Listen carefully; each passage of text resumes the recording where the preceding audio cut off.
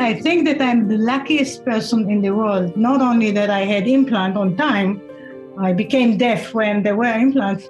What I learned to know for myself and what I learned to know from patients is that sensorineural hearing loss is treatable. It is absolutely possible to improve access to speech.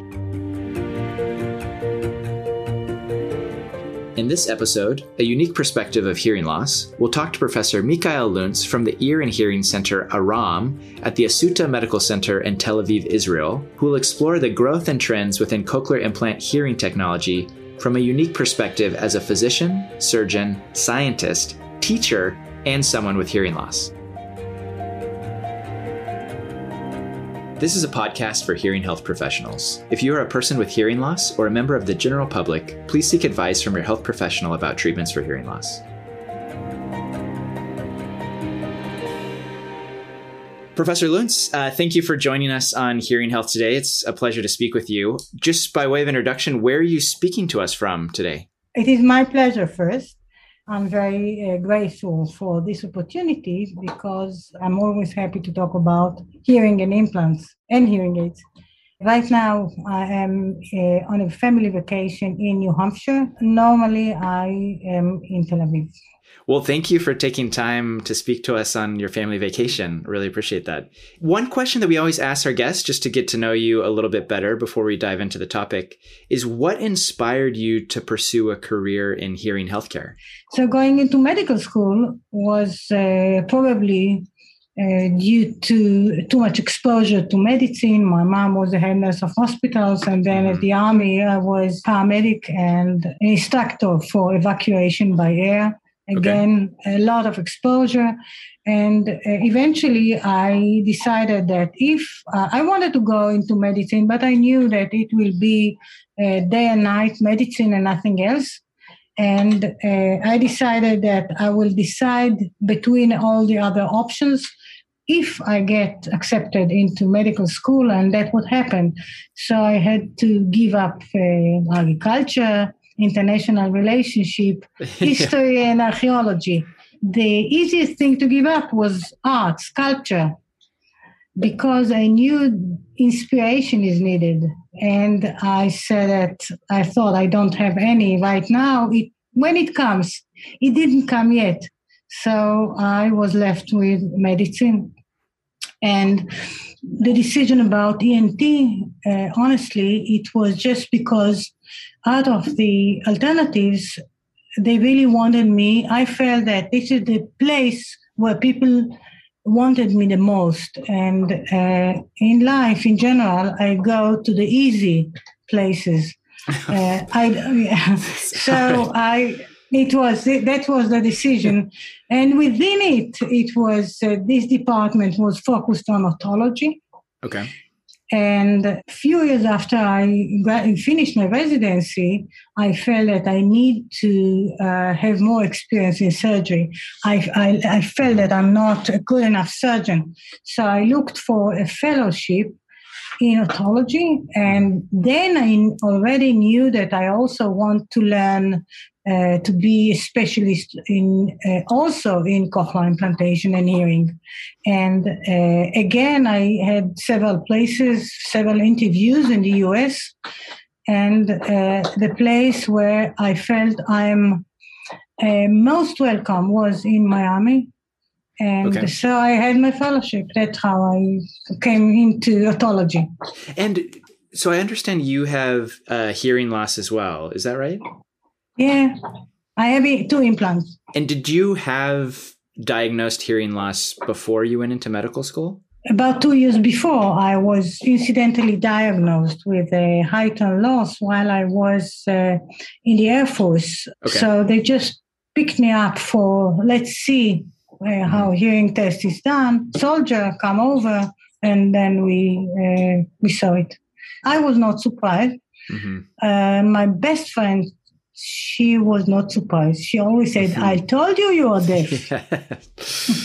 And did that play a part in your decision to pursue a career in otology? First, it was because the residency was in an ENT department, which was focused more on otology. Okay. So I knew more about otology.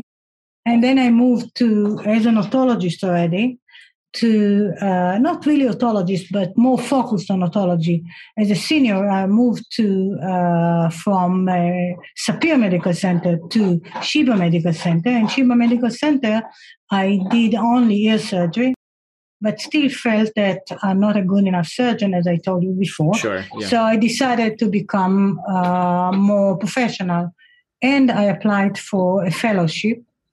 And I looked for otology, and Tom Balcony and his department seems to be the nicest I saw, and they really wanted me to come. So I decided to go again where I'm more so-called wanted.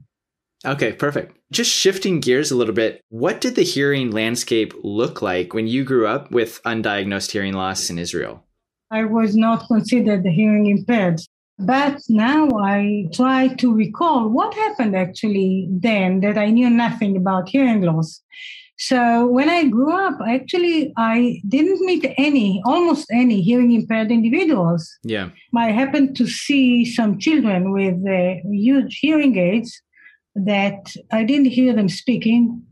And I just look at these huge hearing aids and I understood that this is indeed a stigma for a hearing loss, meaning that if a child has such hearing aids, he has a hearing loss. And the only person that I eventually knew she had a hearing loss was an aunt of my father. Then as a medical school, I lived next to the Micha School for the Deaf in Tel Aviv, which is one of the best. I think it's a very, very good school. And many of these students at that time, there were no implants. Sure. There were, but not in Israel. And why was that? Why were they not in Israel? Because it was before 82. Okay. In Israel, we have implant only in Israel, only since 89. Okay. I didn't really understand more than that. And at that time, I actually had a hearing loss diagnosed only 2 years, but I didn't look at it as hearing loss because the one who saw me said that it is nothing, it is not going to impact my life. And the only thing that I should do is going to discotheques. Okay. So, did you catch your hearing loss? So you said it was caught as part of a screening in the Air Force. Not part of screening. Oh, no. I had a course after finishing basic training and paramedic course. There was a course for instructing evacuation by air. Okay. And the course was in the same place where a qualification for the pilot course is done. And they showed us all their facilities and they just picked me up. Just to show to the okay. So you were part of like a demonstration, and then demonstration. Oh wow. Okay. Yeah, and the guy, I thought that the guy who did it, the audiologist at that time, I thought he's very old. He wasn't, but he was so white that I thought that something was going to happen to him. Oh. And so he wasn't expecting to pick anything up either. So I was. Why it is connected to the landscape at that time? Because at that time, sensorineural hearing loss was considered incurable. It is still incurable, but it was also considered as something that the treatment for it is not good. And actually not effective. And it went very well with my view over those I knew who had hearing loss. And actually they were not involved in society. So it was incurable and hearing aids were not effective. There was nothing to do. And the last thing I thought I'm going to do is actually ENT at that time. So you received the diagnosis that you had a mild hearing loss. Is that right?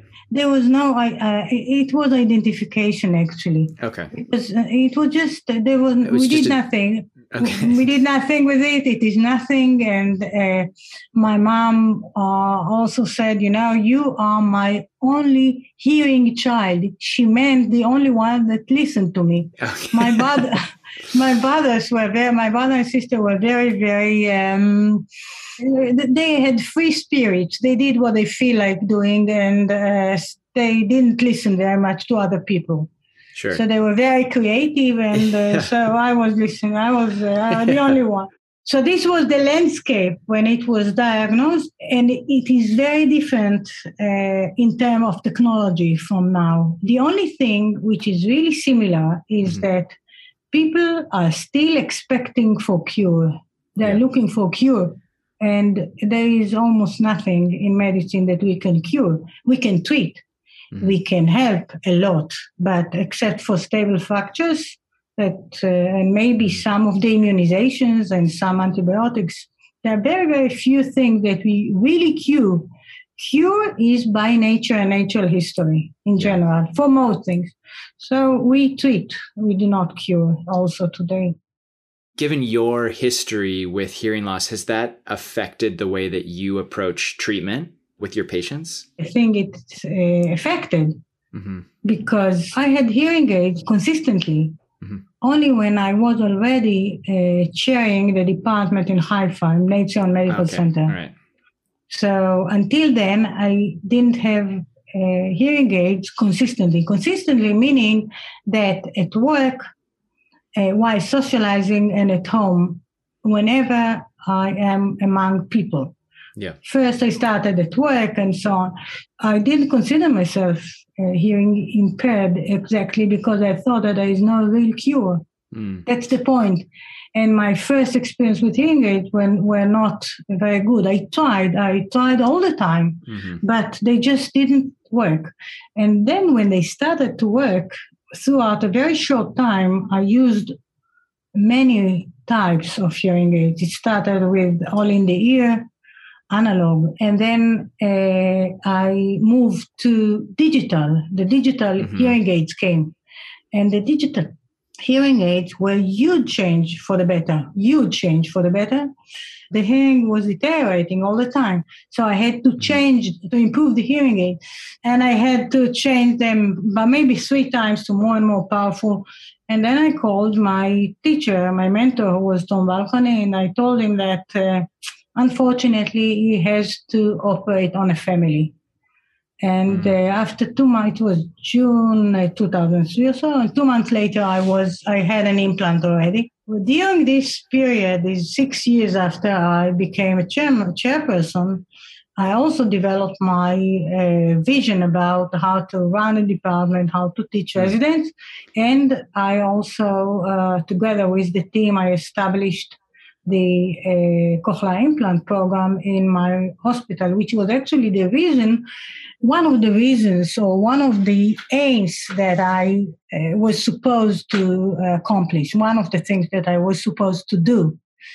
And while doing it, I still didn't think that my hearing loss has any impact.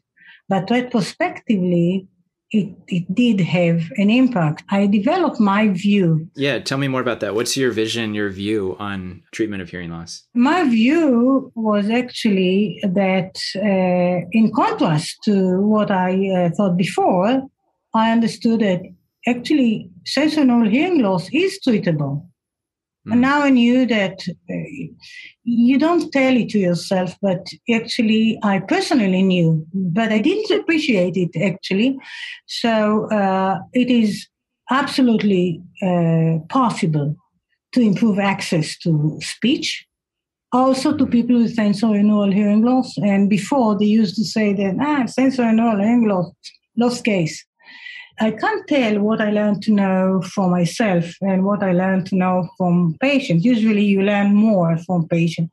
But I learned to know that although hearing technologies are not perfect, nothing is perfect in this world, but they are very effective and very reliable. And I learned to know I learned to know personally that whenever a company says that the hearing aid or the upgraded version of the hearing aid or the sound processor of the implant is better, Sure. it is indeed better. You may not be able to sense it in the first moment, but it is indeed better. And more expensive hearing aid is usually better, or even much better than the cheaper one. And the most important thing maybe is that life is here and now. Yeah. Do you see patients of all different degrees of hearing loss, or are you mainly a referral center for folks who are in the severe to profound category? We were accepting all kinds of patients, but as a chair, I decided not to sell hearing aids in order not to compete with the hearing aid companies around us. We had two big ones, and so we did see patients with also mild and moderate, severe to profound, and profound. But eventually, we actually actively treated the ones who needed either follow-up because of deterioration, or they needed cochlear implants. And it was the first center in North Israel, and for many, many years, the only one. Okay. And at the time, though, this was the only center that was treating with implants. Is that right? Yes. Yeah. Okay. How do you counsel a patient when you see a patient that has severe to profound hearing loss, might meet the indication criteria for a cochlear implant? What does that counseling conversation look like, given your background and history experience in the hearing industry, both personally and professionally? I don't think that there is any specific secrets for that I have and some other people have. It is just the same, I guess. Maybe I pity the patient less by now, because life is here now. There is no time to postpone life. And there is no time to postpone fitting of hearing aids. And there is no time to postpone cochlear implants. As a doctor, it has nothing to do with hearing loss, by the way. But as a doctor, we were taught to choose the best alternative for the patient according to his best interest.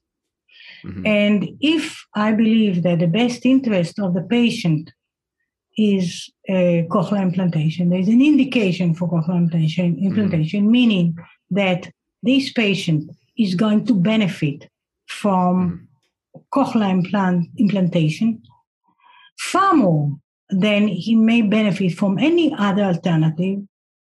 My job is to explain him whatever I can about the procedure. And the procedure is not only the surgery, of course. And then I have to succeed. Usually, there's kind of evolvement over the years. I try to deliver it to the patient. I have to show him in some ways that he might benefit really from the procedure. And in order to be able to do that, I need a good and simple and fast evaluation tool that deals with the sense of hearing or with the hearing itself. First of all, there is no standard evaluation. I know that in the US, there is some kind of standardization. In Israel, there is no standardization, but I think that very few people would disagree that monosyllabic words represent as good as possible the ability to understand the building blocks of speech and with as little redundancy as possible. So, and I'm not an audiologist. I'm a doctor. I'm a surgeon. I also have to be able to understand it in a straightforward way, intuitively. You mentioned in the past and in some of your previous interviews that you're really passionate about self-advocating. Can you describe a little bit about what that is? I'm advocating for free access to the society means. I think that I'm the luckiest person in the world, not only that I had implant on time, I became deaf when there were implants, but also usually when I come to meetings, it has been since I had hearing aids and people are not using microphones, And it's a big room and people are asking questions and I really want to hear what they ask. Mm-hmm. And I fly thousands of miles like everybody else, and then I cannot hear. So I almost always would ask to use microphone if they don't use, or I would do my best to connect my mini-mic. I didn't want to offend them. I just wanted to hear and to be able to be part of the scene. So I think that it was self-advocating. That's maybe the only field that I felt I need to do it. And in general, I try to convince society to uphold its duties for disabled people, including the deaf. So in this regard, I try to do whatever I can do. I understand that you did play a role in getting coverage for cochlear implants for adults in Israel. Could you tell us a little bit about that and what that journey and process looked like? I think that in 1999, children were reimbursed in full, and there was a decision to include them in full in the health basket, and adults for 30%. I was so happy it is at least they don't have to pay all of it. And then after I had my own implant, I thought that it is a time to submit the application for adults in full. And I applied in 2004 or 5, and it was not accepted. And in 2006, the lady who was actually in charge of applications, she called me asking me to resubmit the application to give cochlear implants to every adult. Children, it was already there, to every adult who can benefit from it. In your center, you treat both children and adults? No, now just adults. I wanted to mention something. In Israel, all children who need cochlear implants, who are born deaf, and are not expected to benefit, to develop language fast enough with hearing aids, can get implants, and immediately. How do you think technology is going to evolve in the way that we treat hearing loss? I think that, first of all, the future is here. And it is true for the particular patient, and it is true for the technology. The technology, the digital technology, is so advanced that with AI, we can do so many things. And somehow, the target population does not benefit from it as much as it could. I see actually 3 themes. There is still a lot of work. So it is penetration, it is service, and it is, innovation. Yeah. So regarding penetration, I do have thoughts about what can we do in terms of convincing people that hearing loss is not a stigma. Yeah. What could we do as an industry, as a society to help remove the stigma? Well, society has a lot to do.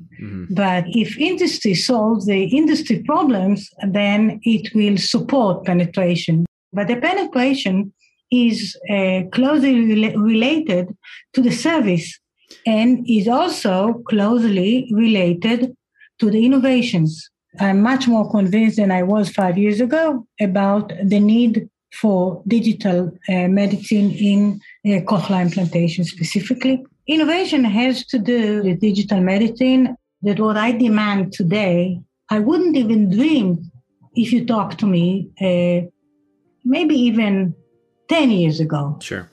I wouldn't even dream of those things. And the reason is that cochlear implant technology is actually a very mature technology. Professor Luntz, it's been fascinating talking to you today and learning about the hearing industry and the hearing care industry in Israel. So I really appreciate the time that you took out of your family vacation to join us on Hearing Health Today. Thank you very much. It was a real pleasure. Fantastic. Thank you. We've received some amazing feedback from our listeners around the world, and we'd love for you to share your perspectives with us. Click the link in the podcast description to share your thoughts. Stay tuned for our next and final episode of Season 2 of Hearing Health Today, when we speak with Dr. David Kelsall about the future of hearing care from a surgeon's perspective. Just a quick reminder, the views of the interviewees in this podcast are their own and do not necessarily represent the views of Cochlear Limited or its subsidiaries. This material is intended for health professionals. If you are a person with hearing loss or a member of the general public, please seek advice from your health professional about treatments for hearing loss. Outcomes may vary, and your health professional will advise about the factors which could affect your outcome.